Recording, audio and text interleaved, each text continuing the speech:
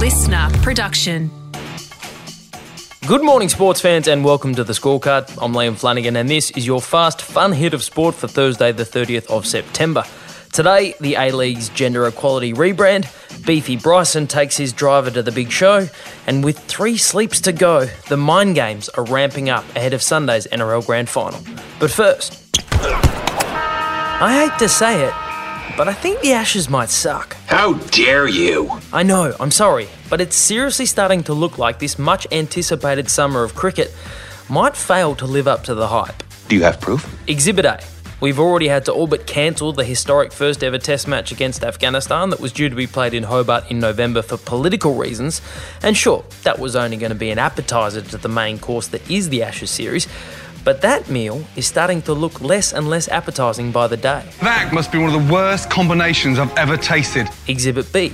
We already know that the English team has reservations about the quarantine requirements they'll be subject to, and our PM Scott Morrison has told the tourists they'll receive no special treatment. Would love to see the Ashes go ahead, as I shared with Boris last night, but there's no special deals there. Exhibit C. Federal Sports Minister Richard Colbeck has poured cold water on Perth's capabilities of hosting the 5th test due to their border situation. From my understanding of the border rules at the moment, and if the test team come into Queensland, which they currently plan to do, they would have to quarantine. The cricketers won't quarantine, they won't come. Exhibit D. Queensland, which is meant to host the first Ashes test on December 8th, has recently discovered a small number of COVID cases that forced the postponement of a Sheffield Shield game this week.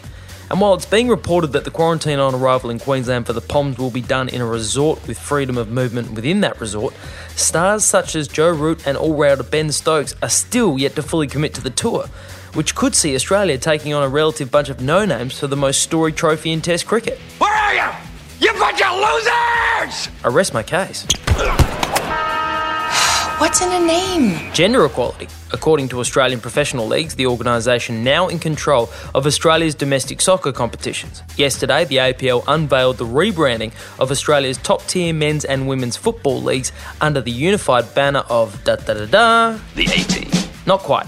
It's the A-Leagues. The competition, formerly known as the A-League, will now be branded the A-League Men, or the ALM, while the W-League will now be known as the A-League Women, or ALW, and the movie about women's baseball starring Tom Hanks and Gina Davis will continue to be known as A League of Their Own. There's no crying in baseball! The ALM is set to kick off on the 19th of November, while the ALW will start on December 3rd. You know, you'd be something in one of those long drive contests. Yeah, you could probably make a very good living traveling around, hustling at driving ranges. He's fresh off of playing a star role in the US Ryder Cup triumph, and now Beefy Bryson DeChambeau, the man who has threatened to destroy golf as we know it with his extra distance off the tee, has taken his talents to the Professional Long Drivers Association World Championship. He's really pumping up the crowd. He tries to get that adrenaline going to smash this one. Not a lot of wind right now, but Bryson. he liked it. That one looked good. That was before he hit it. I just like the way he set his hands at the top. That one looked really good. Not sure if he liked that. 412 yards. As the first full-time PGA Tour pro to compete in the PLDA, Bryson finished the first day of competition tied for second in his group with an average of 372 metres from his 5 longest tee shots. Oh my God, you got a hold of that one! Speaking after his day one performance, DeChambeau paid tribute to his fellow long hitters. Oh my gosh, my first takeaway is that all of these long drivers are incredible human beings. They're incredible people, incredible athletes, and I feel like this is a sport that has untapped potential. There's so many amazing golfers and human beings that have just great characters and personalities, and it's fun getting to finally meet all of them. Wow, he really made some connections in just one day. But I believe him, because given he's already pocketed $7.5 million in prize money for his efforts on the PGA Tour this year, and the winner of the PLDA Championship only takes home $125,000, you know he's not doing it for the money. I'm trying to get crazy with it. Don't you know I'm loco? The mind games have begun ahead of Sunday's NRL Grand Final, with reports that the South Sydney Rabbitohs have sent an email to the head office raising concerns about how much time Panthers trainer Hayden Knowles is spending on the field during the game. Get off the grass! According to the laws of the game, trainers are allowed to enter the field of play 3 times each half, but Souths allege Knowles entered the field no less than 13 times in their prelim win over the Storm last weekend, and say that their complaint is in the interests of ensuring a well-fought grand final that is played in both the spirit of our game and within its rules. No.